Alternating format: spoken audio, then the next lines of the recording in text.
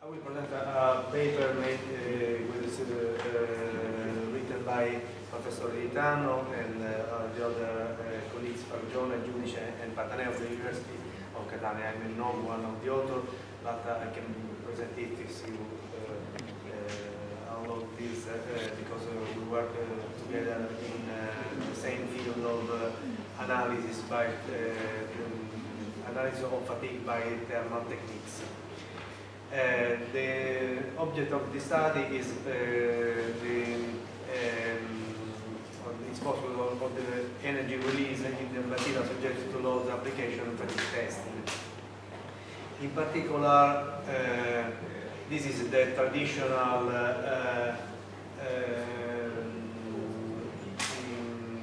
trend of the temperature when a specimen is subjected to a cycling loading. There is a first phase, is called phase A, in which there is a increase of temperature. The second one, very long, the most part of the life of the specimen is at almost constant temperature. Normally is called stabilization temperature. And then there is the third one that is related to the crack. And is very rapid and with a very high increase of temperature. Normally, this is the curve that is used by many laboratories. In the 80s, we were one of the pioneers in this one, with other research also.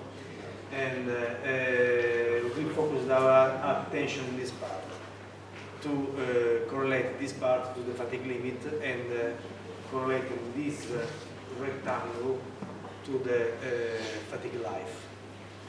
And in this paper, the author start to correlate this part B, this phase B, to the damping energy of the specimen, and finally to correlate the final part, then the phase C, with the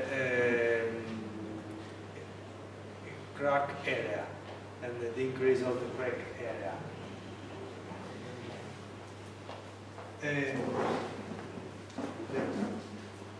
There is a lot of relation linked to the work applied to a specimen that is shared in a part of Q, that is the heat and the variation of internal energy.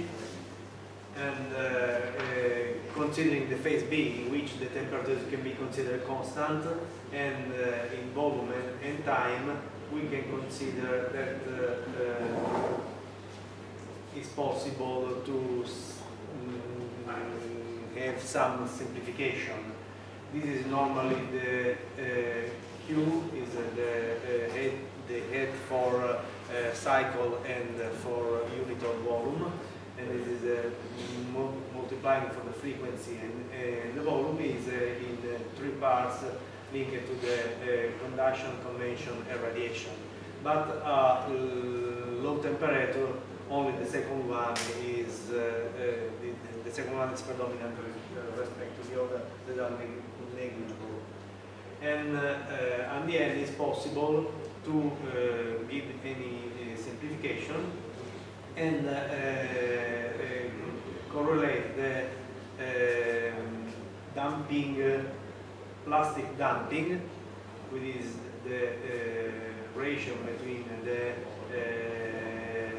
energy loss and the energy applied to the specimen, directly with the temperature, and finally considering some parameter of the test, then considering the number of cycle of the phase B and the energy constant, then constant is value E1, is possible then correlate the damping and the plastic damping to the parameter linked to the dimension, frequency, applied stress, and temperature.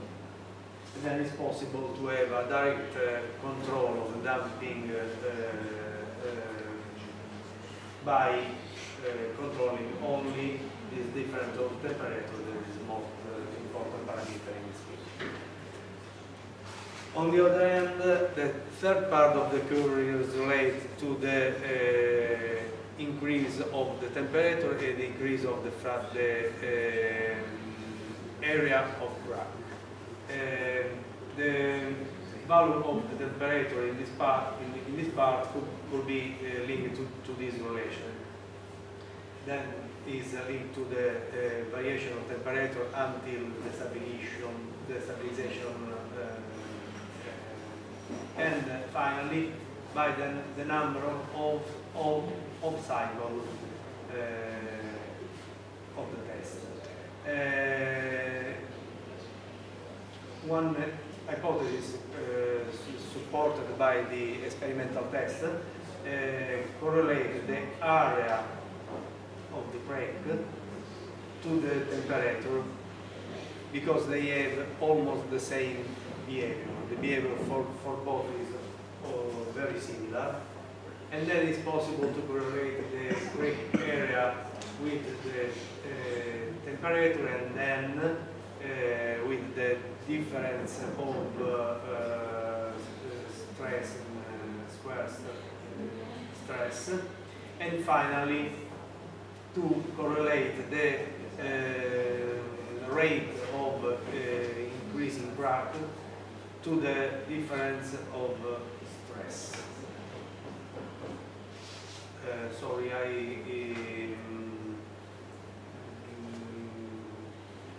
went briefly on this part because it's possible at the end founding some of the parameters necessary to this relation to give a law similar to the Paris law, that is correlate the increase of area cracking, the area of the crack to the difference of temperature square. The experiment was conducted by on stainless steel specimen. This is the figure of the specimen using a step procedure. On the same specimen are applied different value of stress for a constant number of cycles. There is different train of cycle, and I remember 3,000 cycles with a loading ratio of 0.1, then in tensile testing. And many parameters are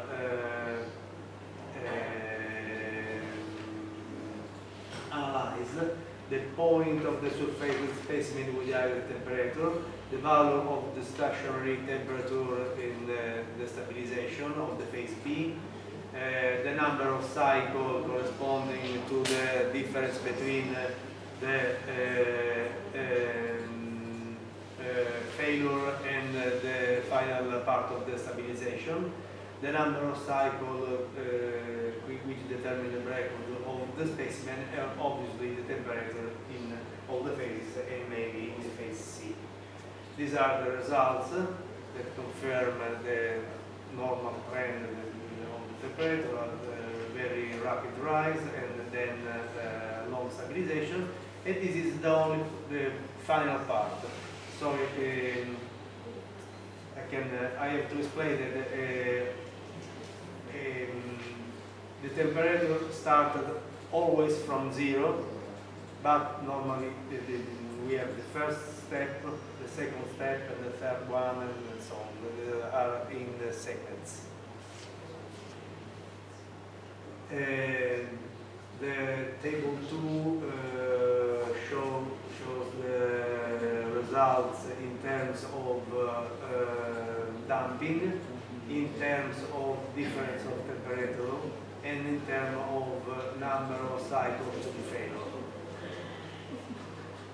This is the result of the test showing how is very easy to find the fatigue limit as a function of the stress applied on the base of the stabilization temperature. And these are the results of the test for the final part. Particularly, I took the conclusion rapidly, explaining the stress to rupture, the fatigue limit of the specimen, and particularly the area of the figure that represents is proportional to the energy that is expended for the specimen. The area for the total area for the figure under the curve, and the area of the third part, the part C, that is related to the crack growing, and finally the ratio between them.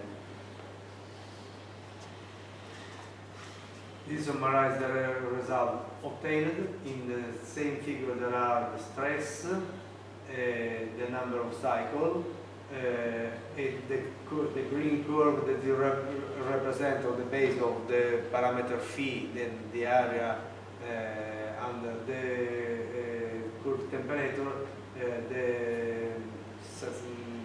a representation of the Euler curve, the fatigue curve.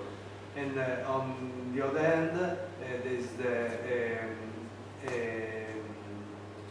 deformation, the strain, and the damping, the plastic damping that is very high, but the strain is in the plastic zone, you see more than 90%. The Euler curve was made loading ratio 0.1, frequency 10 Hz, and the result supported by other information by the literature. In conclusion, the thermographic technique has been applied to the specimen to evaluate the relative damping during the plastic phase, the beginning of the crack formation during the fatigue test, how the crack advances. All the results need further confirmation. They are consistent with results found in the past years by the operating by the steel, and they have never been analyzed yet from the point of view, considering the third part of the course. We are working for a long time, more than 30 years, about the first part of the the results are linked to the plastic energy, to the point can be determined where the process of the local microcrystallization starts, and finally it's possible to estimate the increase of the crack area. Thank you very much for your attention.